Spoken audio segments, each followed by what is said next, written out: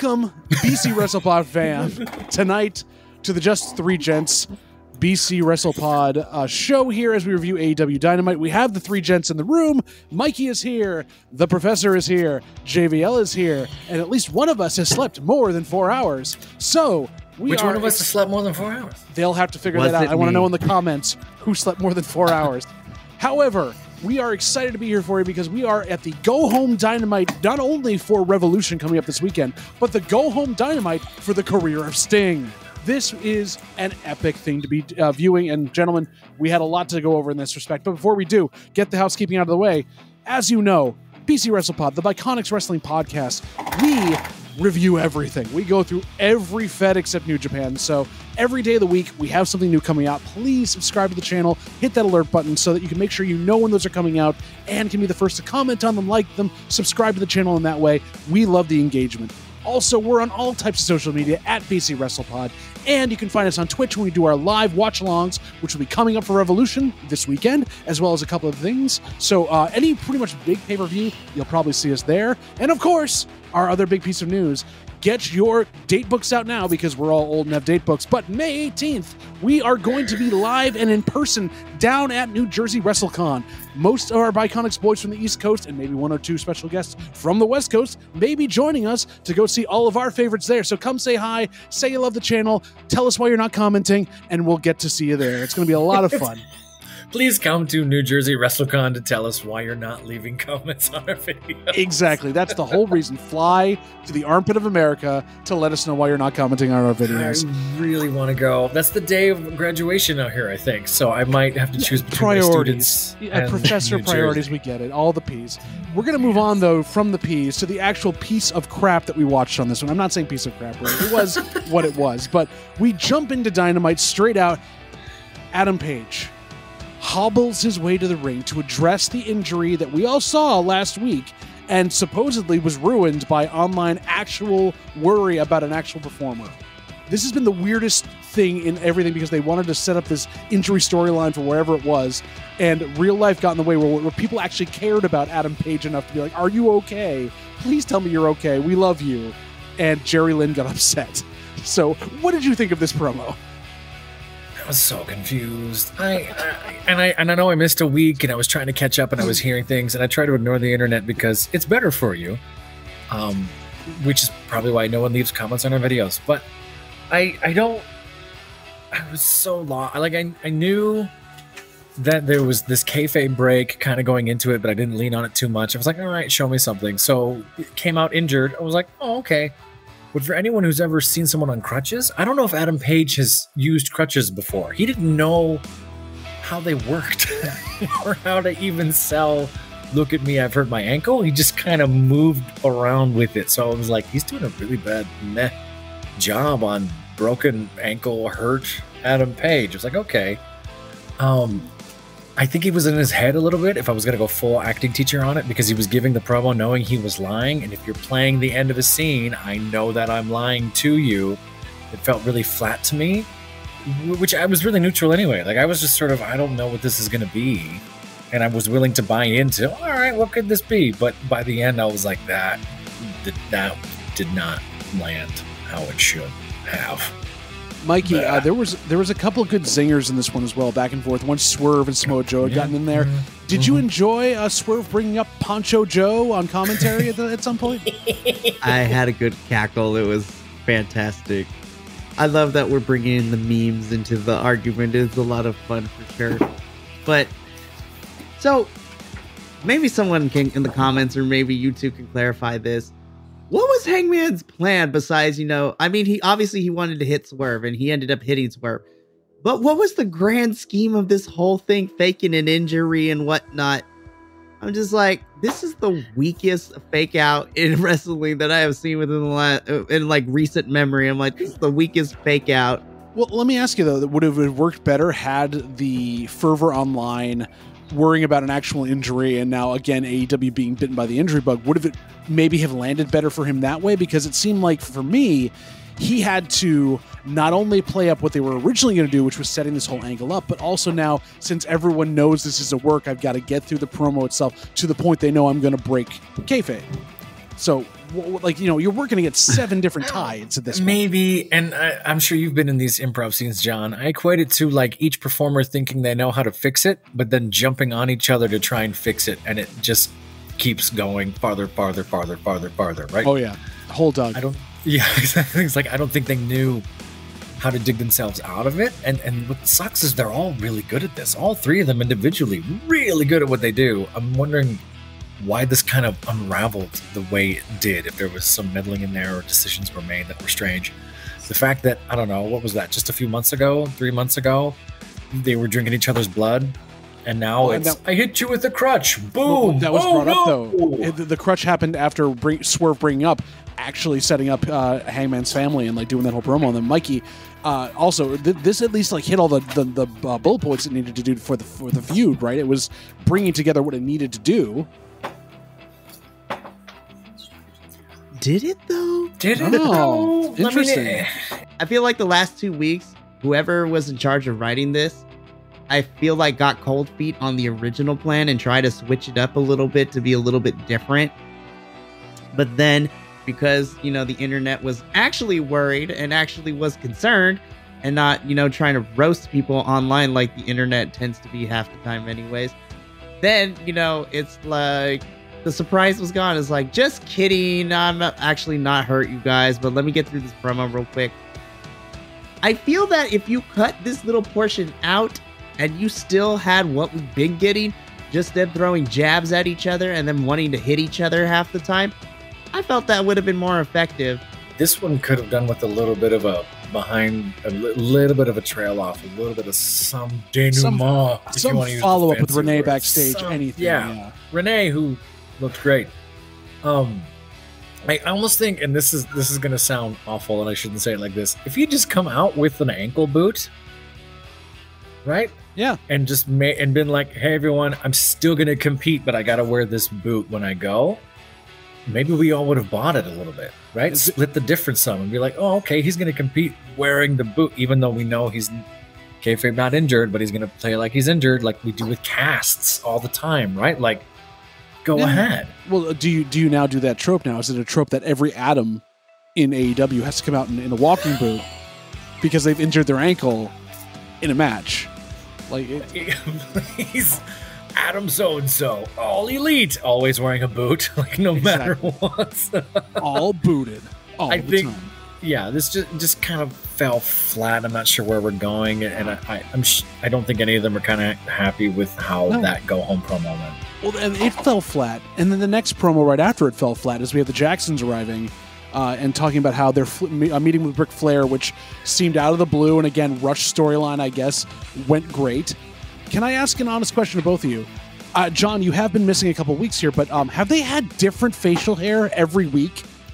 They've been doing the Robin Hood Men in Tights mole thing. Like, it's just kind of a different choice. Like last time, it was just like soul patches and like flavor savers. This week was full goatee. Like, how fast does their hair grow? I mean, they might have ridiculous hair growth power, but if they had that power, they should just go full angry beard and love it. Yeah, I don't know. I'm not. I still think they're struggling with how are we going to do this EVP thing. Yes, they're kind of finding a rhythm, but every now and then they take a few steps back to sort of how do we deliver this and who's the ornery run, who's the straight character, who's the one that sells this fine or this thing. Yeah. Renee has always kind of held up their promo, which is rough. I think they're getting their bearings still.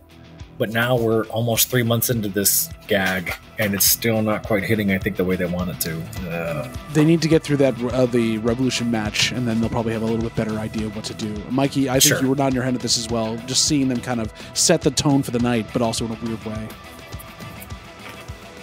How do I put this nicely? Don't. just don't. Just be Spicy Mikey. Spicy Chorizo Mikey. We haven't seen Spicy Chorizo Mikey. So the 3-act structure that we got throughout the night that involved our EVPs leading into... The best way I could describe how I felt with this 3-act structure, outside of what we get later towards the very end of the show, which was a very cool visual from Stinger himself, I felt like I was watching... Like, if you took the found footage... If you take the found footageness of the Blair Witch Project and you combined it with like let's say, a kid playing Fortnite. I looked like I was watching gameplay of some really B-grade like video game. It's like, well, hello streamers, let me play this game. I was like, this whole 3-act structure felt like it's something that belonged in, AEW Fight Forever. Like, ooh. Spoiler! I went there. Fight Forever Season Pass 3.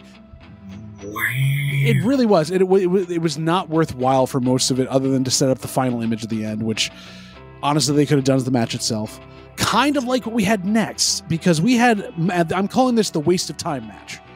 This was BCC, John Moxley, Claudio, and Bryan versus FTR and Eddie Kingston. And this was we're going to go through 2 commercial breaks. We're going to do a lot of rest holds. And then at the end, everyone's going to fire up on their finishers and do a bunch of hard-hitting stuff. But honestly, from my notes on this thing, the first 20 minutes of this match was the lightest and easiest hits these guys have ever given each other. Almost to say, don't get hurt before our match at Revolution, but we still need to fill the card. That's kind of what I was going to say. It was sort of, we have this go-home show, we booked it, we're in Alabama, we still got to give them something. And they didn't half-ass it at all, but they were very safe and measured. You're right, the first half of this was sort of, let's not get hurt. However, somewhere around that Daniel Bryan flying knee off the apron, that's when they sort of went, all right, if we're going to do this, let's do this. And then they started hitting each other exceptionally hard second half of the match. I'm not sure if that was what they were picking up on from the audience, or someone got in their ear and went, hey guys, take it up a notch. There was, I kind of love Dax going for 4 pinfalls in 60 seconds. Only to have each one just thrown. I was like, what are you doing? What are we doing? I didn't hate that. There was some solid, after that, there were some solid chops. Like Eddie always throws some crazy things in there, but I think you're right. I wrote that down too. Like, this seems very, let's just kind of wait for it. There was a funny, I had not seen a triangle sleeper. That's the first time I've seen that. I don't know if Daniel Bryan's been using that for forever or what, but I was like, oh, that's kind of cool that slipped in there. Can I, in that vein of also triangle sleeper, like rules of 3, did anyone notice that like Claudio and Bryan were doing the moves in order they should have been, and Mox was backwards? Oh, like, yeah, what was they had that? the 2 sleepers, and Mox is doing the anvil elbows, and then it switched to him doing a sleeper, and the other 2 doing the elbows. And then they realized, oh, we're supposed to be in sync with this. Same with the corner punches that didn't work. Like, it just seemed, again, it seemed like they weren't paying attention or just. And then they reversed that later, and then they did the 3-person turnbuckle chop thing, right? Let's all do the 3, and then we flipped it. So which I wrote down. Cash screwed up on Moxley. He was also off. So those 2 were just like either 2 moves ahead, or were just like not remembered where they were supposed to be. And I don't know what that speaks to. That speaks to, let's do this thing, and then we'll switch it, then we'll repeat it. Let's do this thing, and switch. So it's kind of easy to follow. If it was formulaic, apparently not. I say? Maybe Moxley and Cash are just left-handed, and so they're doing everything backwards. It's just son of a bitch. That's what that would be. Yeah, they were just going the other direction. Mikey's laughing along with us. I love it. Mikey hated everything about this, didn't you? I actually kind of did, from a storytelling perspective. And here's why. So, because this is your go-home show, and we have a semblance of what the whole entire card for Revolution is going to look like on Sunday, right? Lest you forget, guys, there's a pay-per-view Sunday. You need to be giving these final moments and sell me on why I should be watching this pay-per-view. That sounds really bad, because it sounds like I'm being a business person. But you need to make me invested, to make me waste 3 or 4 hours, maybe sometimes 5 of my life to watch this pay-per-view. And I was really excited separately. I'm excited for FTR, BCC, and Eddie defending the Continental Championship against Danielson. There's 2 big problems with this whole entire match that kind of derailed this whole entire thing. Number 1, you had a clinical classic last week between FTR and BCC, and you could have just kept them separate for this week, but no, because you want to give Alabama something to remember by, because you didn't do it with anything else on this card, unfortunately. Minus the women's match, which I'll have a gripe with, because how come we only got 1 women's match, and that was the only thing we saw any semblance of women on this show, by the way? I have a bone to pick with you, Tony Khan, but we'll get there. We'll get there. Yes, but 2 problems. Number 1, FTR and BCC had an amazing match last week. Number 2, I forgot that Eddie and Brian had a match at Revolution because they've been gone wrestling everywhere else but AEW for the last couple of weeks. I wanted more from this. You're literally giving me all 6 of these men in separate matches on Revolution. You loaded the chamber and you blew the load way too early. Been on that date. All the confetti is all over the place before the matches have even happened at Revolution. Are we talking about the same thing? We are. Okay. Because we're trying to stay away from what's coming up next, which was another kind of blown opportunity, so to speak. Sorry, guys, I'm not allowed to speak on this because I haven't, because there's a certain, nobody, discern agreement that got put in place. Oh, NDA about something happening with the next person, Chris Jericho, the Lionheart. Get this man off my television screen. Why was this I'll tell you why this was here, but I'm going to let JVL get us through this thing. No. Go ahead, Mikey. We're already into this. Go for it. I'm going to get into this because also, lest we forget, we have a pay-per-view for AEW, but we also have a special crossover show that apparently, unless you're subscribed to CMLL's YouTube channel where you can watch it, because BCC, all 4 members, including Wheeler Yuta, who is still out on injury, but somehow he's going to wrestle this match, is fighting some of the CMLL wrestlers that have been making appearances over the last couple of weeks. Which they now can't reciprocate after what happened today.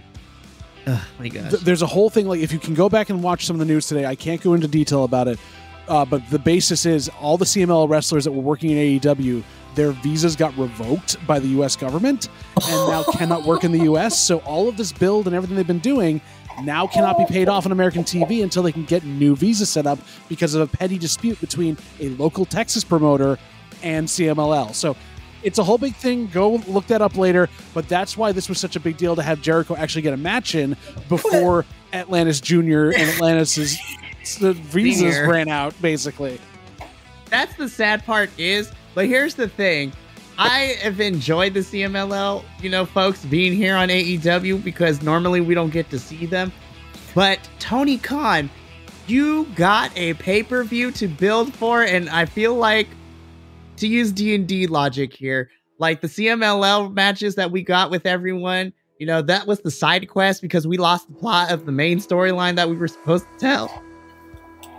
And look, I know Jericho has stock in the company, I guess, if you will. But I feel that this was the wrong person to be your spokesperson, to be the bridge, to kind of be like, don't forget, we're going to have some AEW folks in CMLL. Let's have this match. I'll be like, no. It's also a half-assed story, right? I'm gonna fight the son of the man I came up with because I want to teach him something. That's a horrible reason to have a match.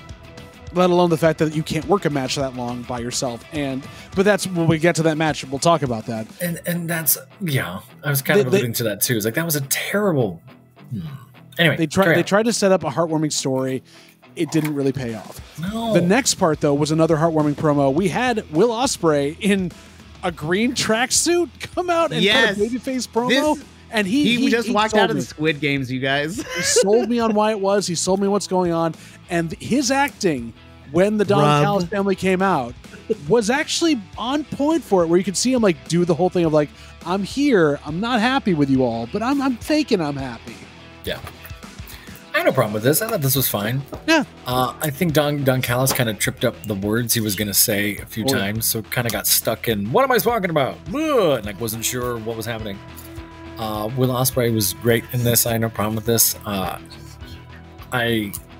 like babyface Ospreay. It's kind of obvious where we're going, so we'll see if the fix is in or if the family does betray Will or how this really goes. I just want more Will Ospreay. The downside is his backup is not there to back him up really, as they would have had in the story, which is having also Kyle dealing Fletcher, with visa issues. Also dealing with visa issues, but still. It's like the American government doesn't want foreigners to work in this country. Tony Khan's a billionaire. Hire someone to do that for them. I blame the system more than the people in charge of, and AEW. You're absolutely right. You're absolutely right. And as we discussed, for Kyle Fletcher's situation, yes, there was a clerical error.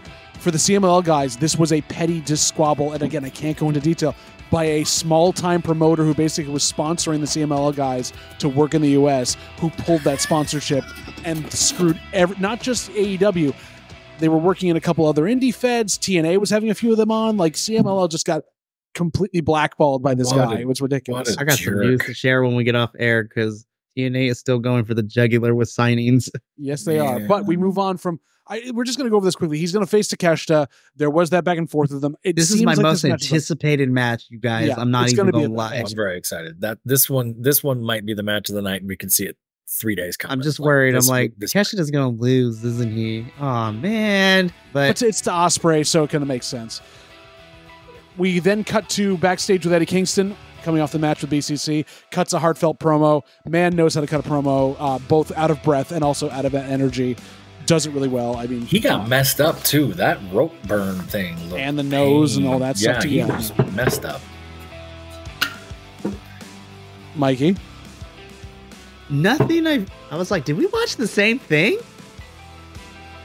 Yeah, because I have that same thing, but Eddie barely got anything out because then the EVPs interrupted him. That's true. They did interrupt it afterwards, but he got a little bit out there, and he looked like as I said, he didn't need to do much. He sold the whole thing. I was going to say, I thought I was confused. I'm like, did I miss something? Like, what heartfelt promo? He barely got like maybe 2-3 sentences out before getting interrupted, and then he promptly left. No, Eddie was so heartfelt. It felt like that. Even in my memory, I was like, I don't think he said very much, but I do remember him being heartfelt and there and present and everything else, and then got interrupted arbitrarily. Oh, he wanted to hit Nicholas and Matthew so bad. He does not like them. Does he not like them? You can see on his face that he hates everything that they're about. I mean, Eddie Kingston kind of hates everyone, to be perfectly honest. That's his character. And I haven't heard any actual IRL beef he has with the Young Bucks, but I wouldn't put it past him at all. I wouldn't put it past him if he doesn't. If he does.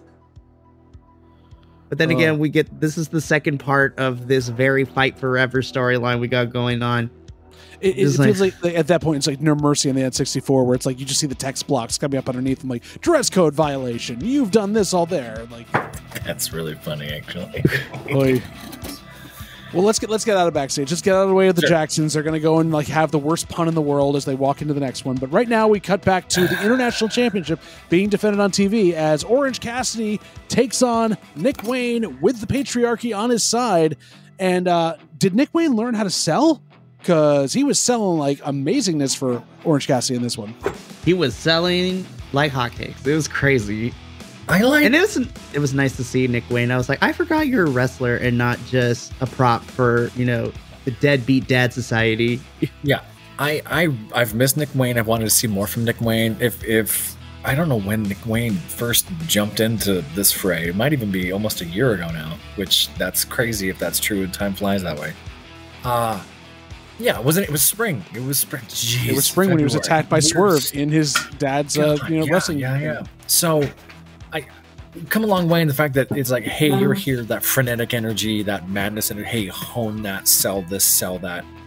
And I thought putting him with someone like Orange Cassidy is brilliant because Orange Cassidy got him to slow down a little bit, even though we're selling for life, still buying these bits and how do you do the psychology of this and that was. Yeah. I thought this match was really good. It was well put together. A few spots in here. Did I write it down? No, because I watched it. You were watching. Christian Cage and everyone else getting ejected from ringside, which was just wonderful to watch. Nick Wayne had to hold his own. There was some crazy... it wasn't a dive. It was something Nick Wayne did, and Orange Cassidy caught him with his shoulder right at the end. It was a flip, or I think it was a flip, or something wild like that, which I hadn't quite seen done that way before. It was going in almost into a Wayne's World and kind of reversed it and kind of that, yeah. So yes, yeah, that little bit right there. But that was all lots of fun. This was a great match to watch. And then not to mention, yeah. Well, and before that too, because we had a short interaction because Nick got distracted because we had Daniel Garcia. And Daddy Magic come out with all that whole bit. And then we get into the Kingdom. JB, I'm going to let you go first because I have feelings. We knew this was going to be schmozzy all over, and we knew there was going to be something because the mind games have to continue until we get to Revolution. But the Undisputed Kingdom coming out to take out Nick Wayne, but also take out Orange Cassidy, just like be there until Cassidy won and then attack him just to set up a bunch of other stuff. And I'm glad that we then had not only, Trent Beretta and Rocky Romero coming back from injury to help save him, but it was like, there was too many people involved. It felt like the trios match again. Just like, why are all these people here? Yeah. And sadly, now we're in sort of go home show tropes, right? Look, everyone you'll see this weekend is here. Look at what's happening. And like none of it was really earned. It just kind of happened. Sunday. Yeah, make sure you see all these people. Roar. Like, okay, fine. I'm happy Orange Cassidy has that title and is going to defend it and do some stuff with it. I think that's great. My takeaway was Nick Wayne. Like, look at the growth of Nick Wayne and what's going on. Nick Wayne is still 18 years old. Like, Nick Wayne is still a baby. So I appreciated seeing him work with... I want to see them again, and I feel like we will. Yes. Because... how do I articulate this and not sound like a dick? Sorry, I can't say that on YouTube. Sorry, I gotta edit that. Just be a tool. Some of the more advanced, ridiculous things that Orange Cassidy does, Nick Wayne would not have been able to do a year ago or half a year ago. So Nick Wayne has obviously put the time in to work with someone like Orange Cassidy who can do it all, but it's going to throw you that wild-ass DDT, like some of these other things that he does, the pockets bit, like you got to catch me every time, or this is going to happen, some of that stuff. He's great. I mean, Nick Wayne is he's learning at the knee of pros, and it's perfect, right. And you can see it working. Well, and you can see Christian rubbing off on him. That's what I was trying to say too. It's like you don't want to see that. Join the Patreon if you want to see. Almost made it worse. Just stop. We're gonna move on. Mikey, I want to know your thoughts on the Having the Kingdom there. Was this too much? Did we even need to showcase them at this point? Well, the Professor collects himself, so let me give my from rubbing with Christian. Cents. Yes, we know. Let me give my nickel cents in here because so I'm gonna get in so much trouble for saying this, but as this build has been going on and on since the announcement that Roddy and Orange... This is literally the first match that got announced for Revolution, if my memory serves correct. 6 weeks ahead of time, yeah. 6 weeks ahead of time, and I was excited. Oh, that's right. It was, I'll see you at Revolution. The in-ring is always going to be fantastic, and I was stupid, and I'm upset with past Mikey because... Current Mikey is upset at past Mikey for being stupid and believing, oh, you know what? The builds can be fun with this. This is just a personal thing. I'm going to get in trouble for this. I don't really care at this point, at the time of this recording. They have kind of made me not interested in the build-up, and therefore my interest in this match has kind of waned. Not Nick waned. I was going to say waned. I'd rather be in Wayne's World. Like if they had got the absurdity of this build, I would have been here for it. And it's nothing against... Orange Cassidy has done everything correct, in my opinion, in this feud. He's been the fighting champion. He's been fighting everyone. Roddy, this is the second major promotion you have been in, and we still don't know how to do a promo, sir? Whoever has been booking these angles, I was like, can I be honest? Could we have... I would rather have seen Roddy be taken out and have him go up against, I don't know, Matt. Honestly, give me a second match between him and Matt Taven for that title at Revolution. I'd rather see that because, Roderick, you are worse than watching paint dry at this point on my wall. This is... The build to this has been so blah and boring and just... Weren't y'all supposed to be this big faction that was supposed to be a threat? I was just like, you're just as fierce as my morning cornflakes in the morning at this point. The Undisputed Kingdom is as fierce as my morning cornflakes, you guys. Such anger. Such visceral at corn. Anger from you. At corn. I am upset from a writing perspective because this is lazy writing and lazy booking. You had me interested when Orange Cassidy fought Matt Taven and... Mike Bennett. But Roddy has been the third wheel in this whole entire thing, and he has been, just like I said about Danielson and Eddie Kingston's build, He has been so absent in this whole entire thing that Orange Cassidy versus a Ghost would be a better match than what, and my interest would be more there than what we're gonna get at Revolution. Such anger. Did Christian Cage rub off on you too? My goodness. My gosh. No, we're going to leave the rubbing of Christian Cage alone. We're not going to talk about that rubbing anymore because we need to move on to a promo that did not need to be on the... It's the same promo they cut every week, which is the Bang Bang Scissor Gang are staying backstage. They've won something together. One of the Guns has a good idea, and then the Acclaim say it anyways, and they get it put across, and everyone's very happy about it. That's your promo. Yeah, why did we do this again? Is there a reason that they keep just doing this? They're not even on the card for Revolution. Hey, we're still here. Okay, thanks, bye. You thought Spicy Mikey was there. Mikey's about to get spicier right now. Okay. All right, taking down time codes. I'm not going to take up a lot of time. No, I just meant for anything that comes out of your mouth. So we're just going to make sure. No, I'm a good person. I'm not going to curse on this. I don't want to make more work for my co-hosts here. However, the whole purpose of this faction becoming a thing, I was like, y'all said you wanted to get back at the Undisputed Kingdom. Y'all have not interacted with them since the formation of this. And just like always, we don't know what to do with the Trios champions. We don't know what to do with the Ring of Honor 6-man tags. These are two of your biggest factions that the fans have organically loved and supported. How are you doing everyone involved in this faction dirtier than my laundry half the time? Like, what is happening, you guys? So Angry Cornflakes, especially with Jay White. Laundry. You gave him the multiverse of madness in the MJF storyline with all this. It was a horrible build. You made Jay White, get Max at every single turn. And then you made him to look like a loser at Full Gear when Super MJF LOL I win happened. And then I was like, okay, you know what? Literally, that whole entire thing with MJF leading for the second half of the year, he literally turned into Super Cena, but the AEW version of it. Like, LOL I win, and you run through the whole entire men's roster with no legit challengers. Sure. Yeah. I'm upset because the whole point of this faction coming together is they wanted to get revenge on the Undisputed Kingdom. And this could have been a really fun storyline. You could have had, all right, a Revolution because, Taven and Bennett aren't doing anything. Meat Madness match is no longer happening because certain people are no longer, clear to be there. So now it's an all-star scramble. Check out the predictions video later. We'll talk about how mad I am about that, but we don't know what to do with this, and it makes me upset because these are like the two factions that the crowd is so over with, especially the Acclaim. How do you mess up the Acclaim? And just to prove a point here, Mikey's entire rant that's just gone on is longer than this promo was. Yeah, because it's been the same thing across all the shows, and I'm getting sick and tired of it. There we go. In a nutshell, that's what we've got there. It's not worthwhile. I rest my case. Do something better with them. Move on from it because I want to move on. Do better because we come up to my match of the night.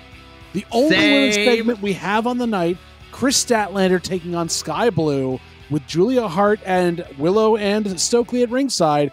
And you got a little bit of everything in this one, including a ring general calling a great match with a really game competitor.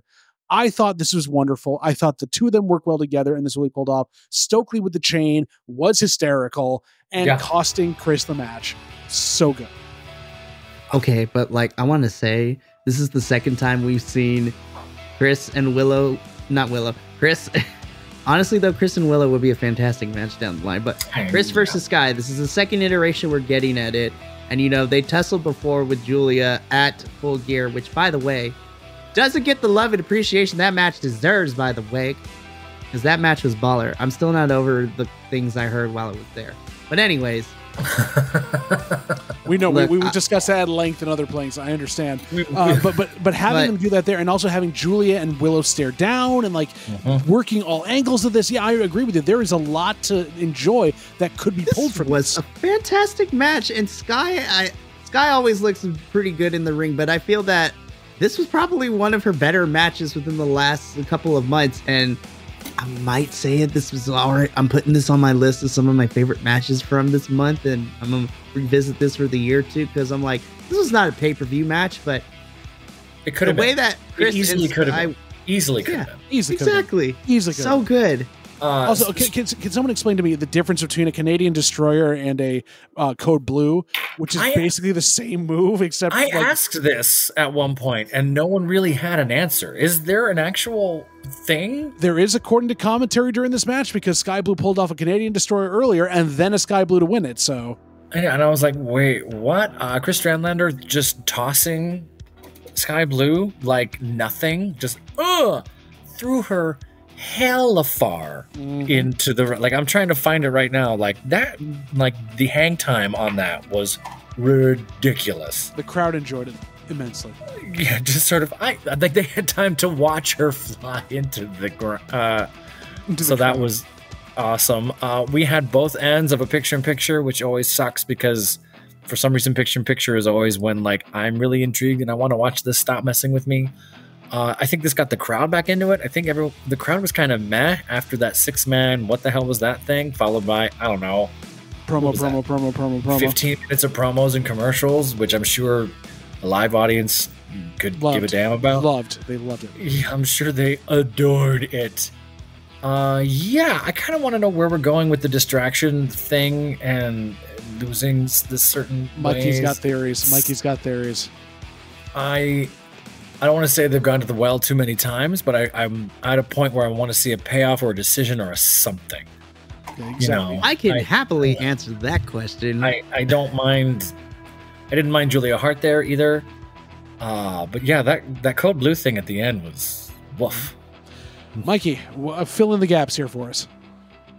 So here's where this is leading. So we're kind of stalling for time here with these four interacting because Julia is currently dealing with some undisclosed injury that AEW has not made public yet. And so she is cleared to kind of be doing like around the ring stuff, but she is yet to be cleared to do in-ring stuff yet. Don't know the severity of the injury, so we're kind of stalling for time. My theory is going to be at some point, we're probably going to get a tag team match between Julia, Sky, Willow, and Chris again, which then I think turns into, if not another triple threat, a one-on-one, but this time Willow versus Julia for that title because Chris has already tried to go for it. She lost the title. Technically still hasn't had a rematch for it quite yet, but I think it's going to turn into Willow versus Julia. Julia is going to retain the title. And unless something happens, I can see it going into Chris versus Willow at some point. And then Julia and Sky go on to do other things. I'm still looking at you, Thunder Rosa. La Mera Mera needs to do something. Well, there's enough permutations of this. I think they can get a lot of storyline out of it and going through that circles of people. So they don't need to add Thunder Rosa in, but she's definitely in that kind of purview again, I think, which will be nice. And there's a couple. I'm saying that Thunder should go after Julia after this particular storyline is finished. Right. Let the torment pull her itself. and Serena Deeb need some feuds instead of just squashing people on the roster. I hate when you're right because when it makes sense, they're not going to do it, and that drives me nuts. Because you're absolutely right. It gets people booked. It gives you a reason to go. This is why they don't hire me because I make too much sense. That's the exact reason. That's all we have there.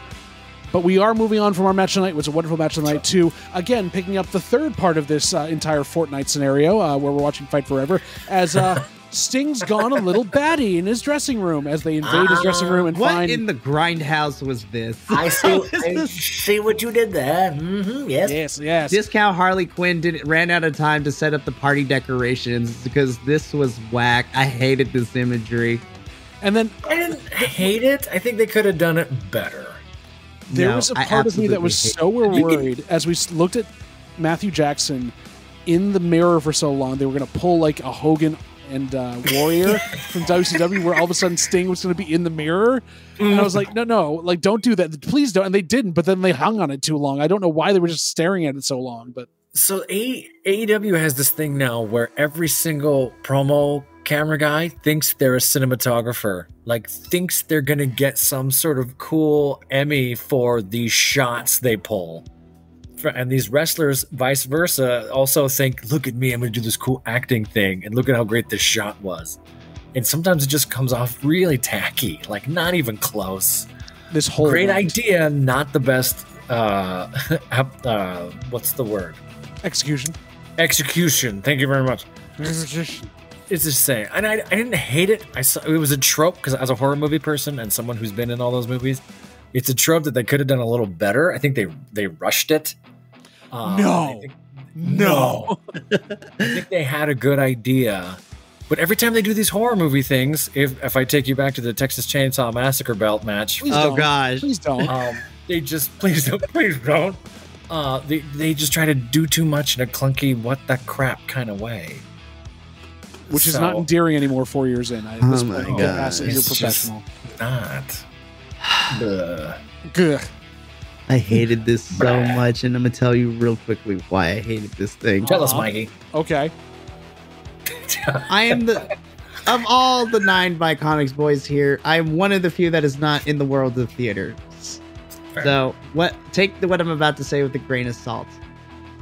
I thought just the way that we set up the hanging bats and everything with the singular mirror, if you wanted to go very more symbolic of it, here's what I would have done. Scrap that whole entire like Harley Quinn loves Joker aesthetic we got going on with what we got. And here's what I would have done.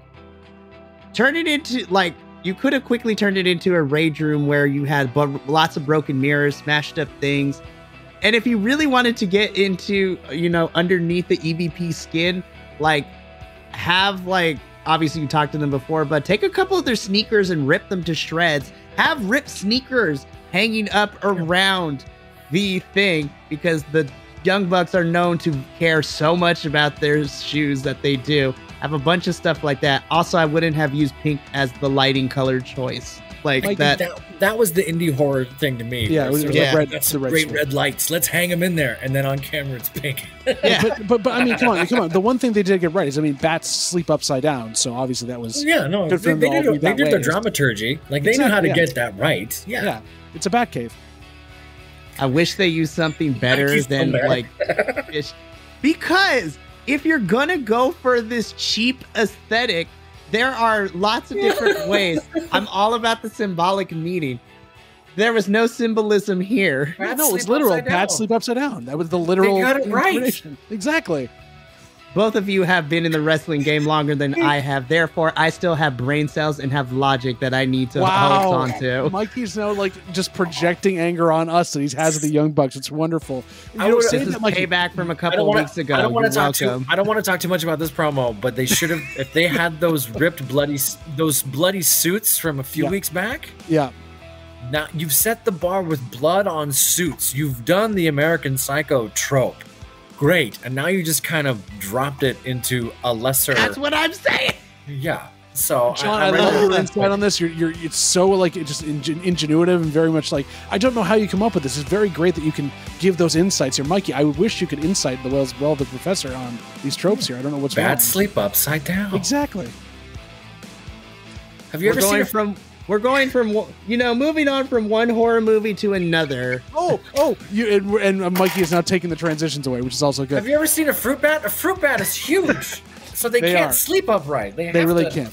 Neither can Chris Jericho, which he should do because he thinks he's a vampire with his. I will say this. I mean, he's a vampire of a different kind, but that's neither here nor there. Yeah, I enjoyed that I got to hear White Zombie coming out because the Lionheart's coming out there. It was great to have that intro stuff and not Judas, which was wonderful.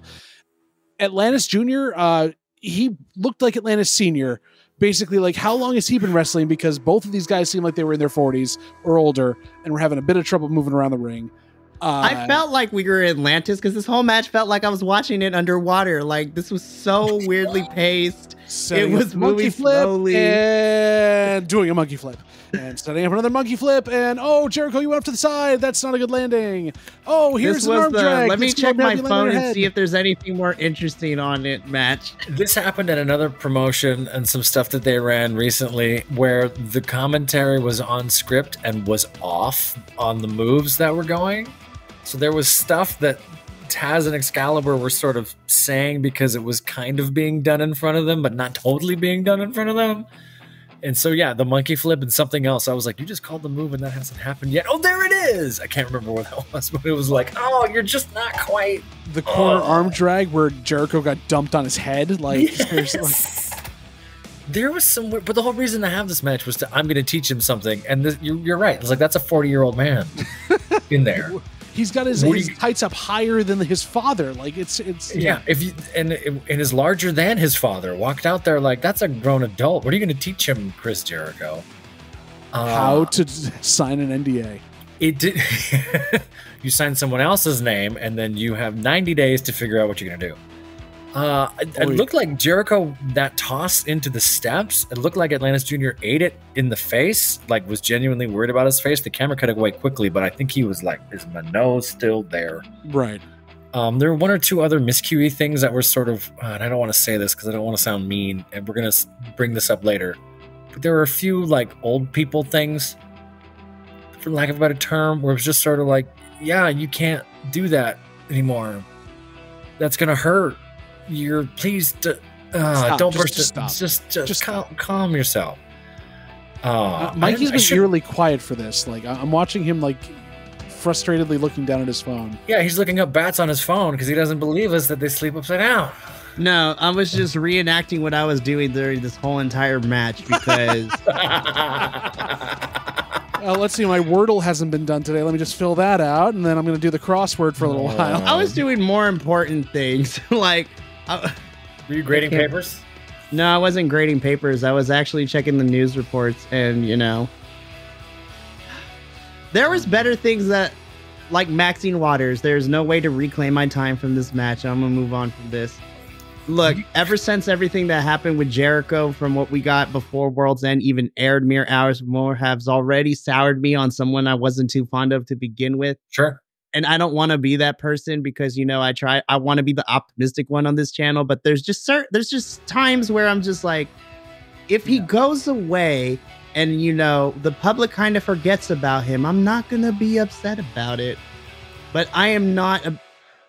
Putting my personal feelings aside of Chris Jericho's alleged behavior when it comes to certain talent, his in-ring ability, he's kind of lost the plot of his in-ring ability for quite some time. And it's been very sad. And I can't believe I'm going to say this because I'm not too fond of the man.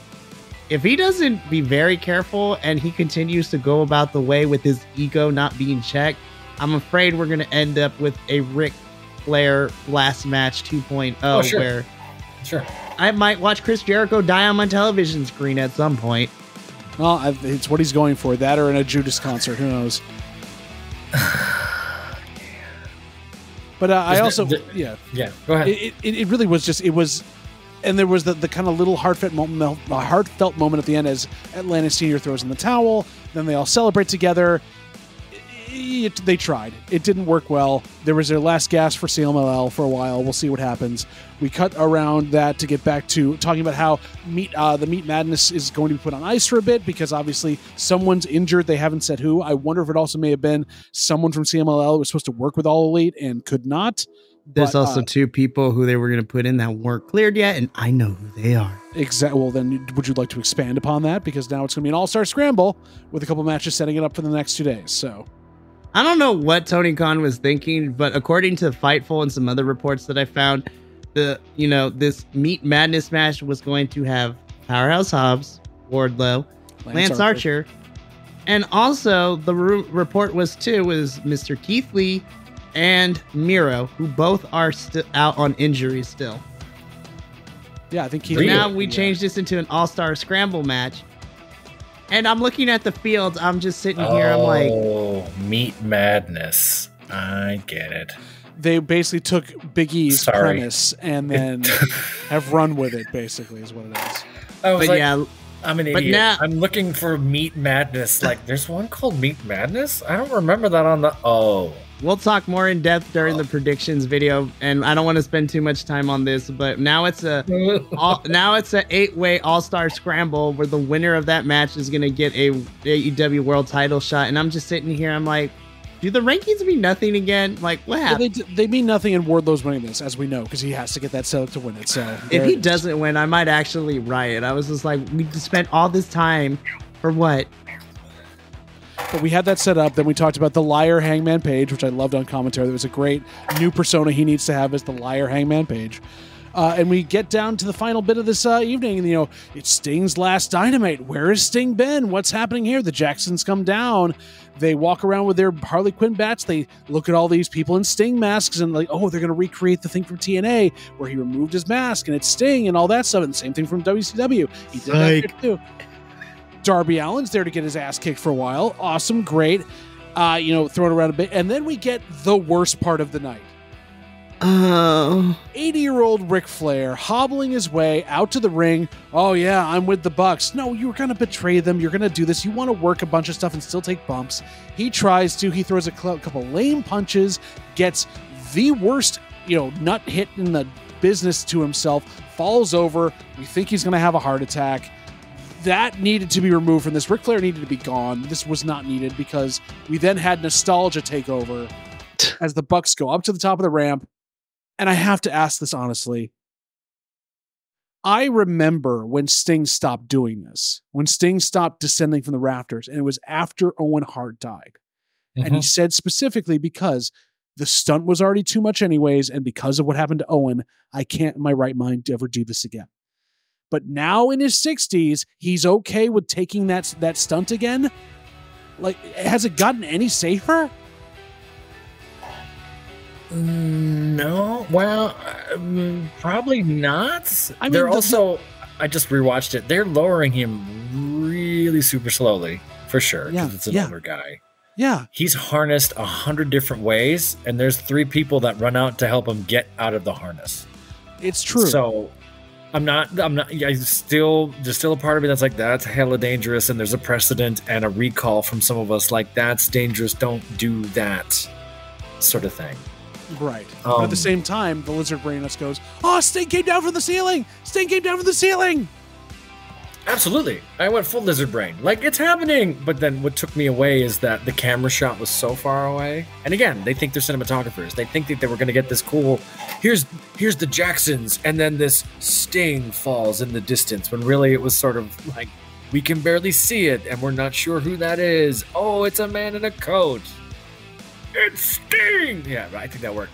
I agree with everything you said. I want to call something out because I think this was a botch. I think they removed the wrong person's mask. He did. He knocked it off the wrong person. Man. He pulled it off a fan, and the fan just goes, what? And then Darby walks up like, what? Me, pick me. And then they do it again. That's just what I saw. I thought that he messed it up.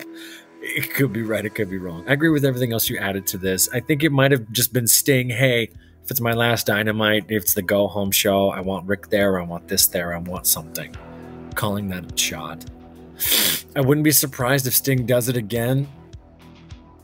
A little upset, like, why are you doing this? Why are you taking this risk? But it might be that one last hurrah for the fans thing that's gotten under him. Save it for the pay-per-view then. Do it on the pay-per-view. It doesn't need. All right, do it at the pay-per-view and we all go, okay, cool. Now you have nowhere to go.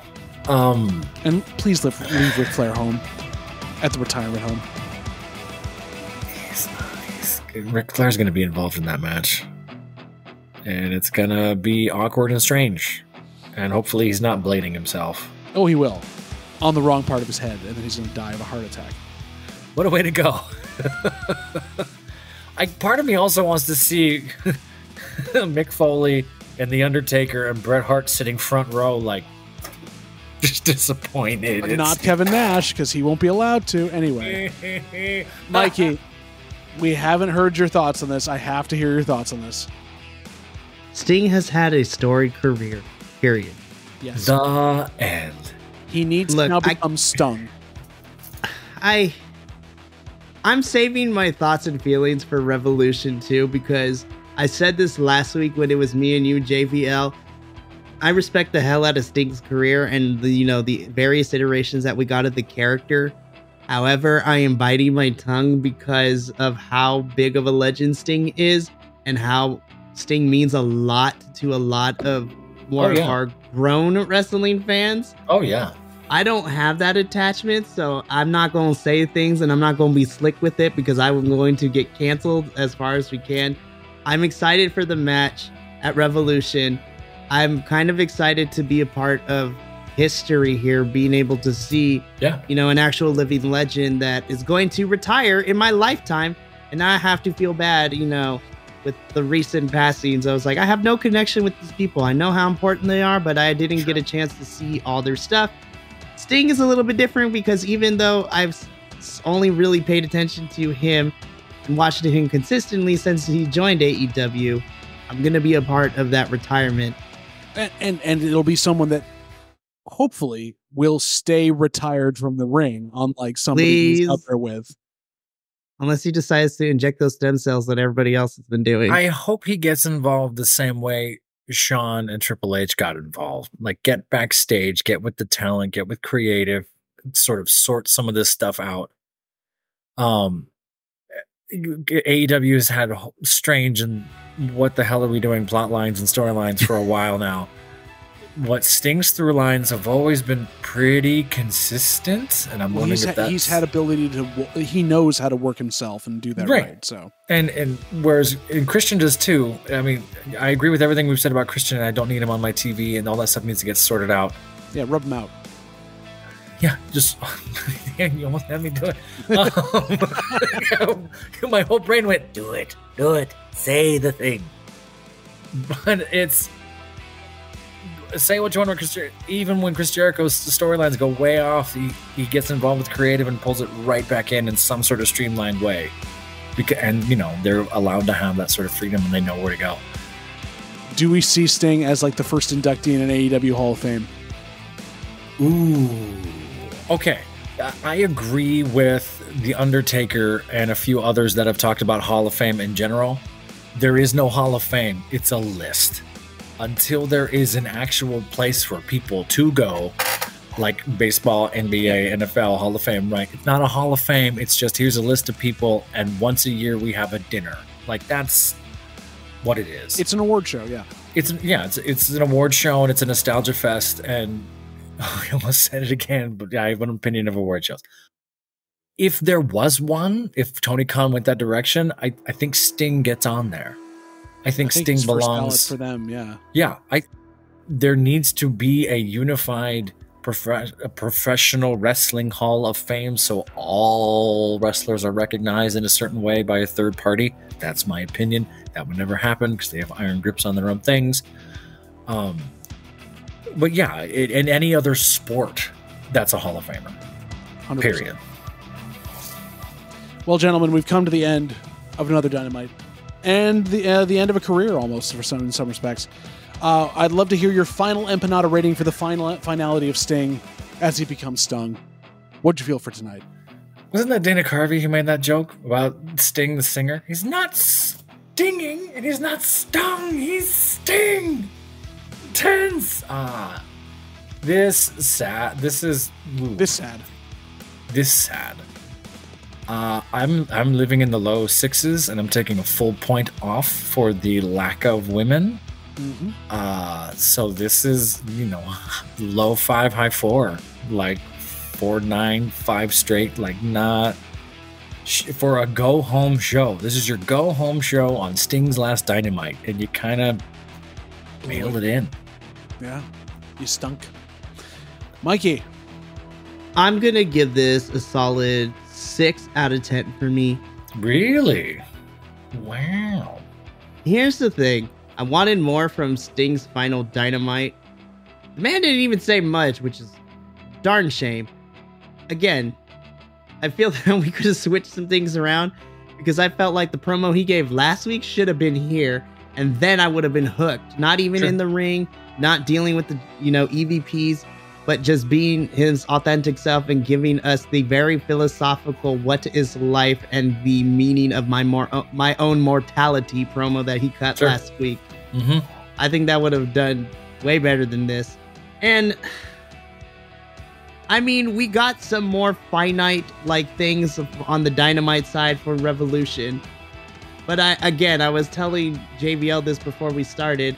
I feel that we were missing 2/3 of the rest of the AEW card in terms of a Revolution because, and I'm just like, great, now I got to watch a Rampage and I got to watch Collision because, especially Collision, because that's where we're going to get our final sit down with Tony and Deanna on Collision. I was just like, what happened? You didn't want to put them on Dynamite, you guys?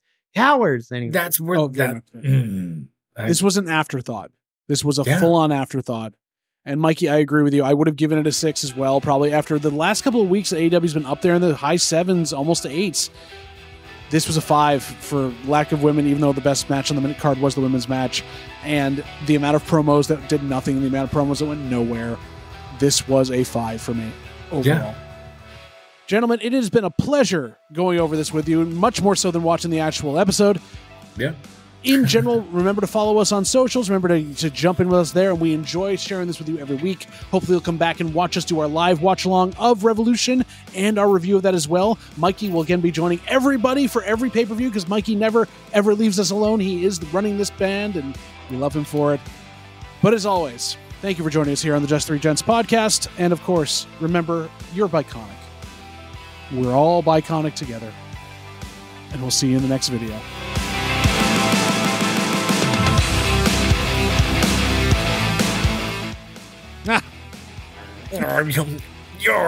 Is that what we're doing? Are we pirates? She heard me booties. Oh, wait, wrong show. Wow. I mean, it's not National Talk Like a Pirate Day, so I was close, but not really. What day is that? It's April, isn't it? It's January. We missed it by a lot. Not even close. Yeah, I just missed it by that much.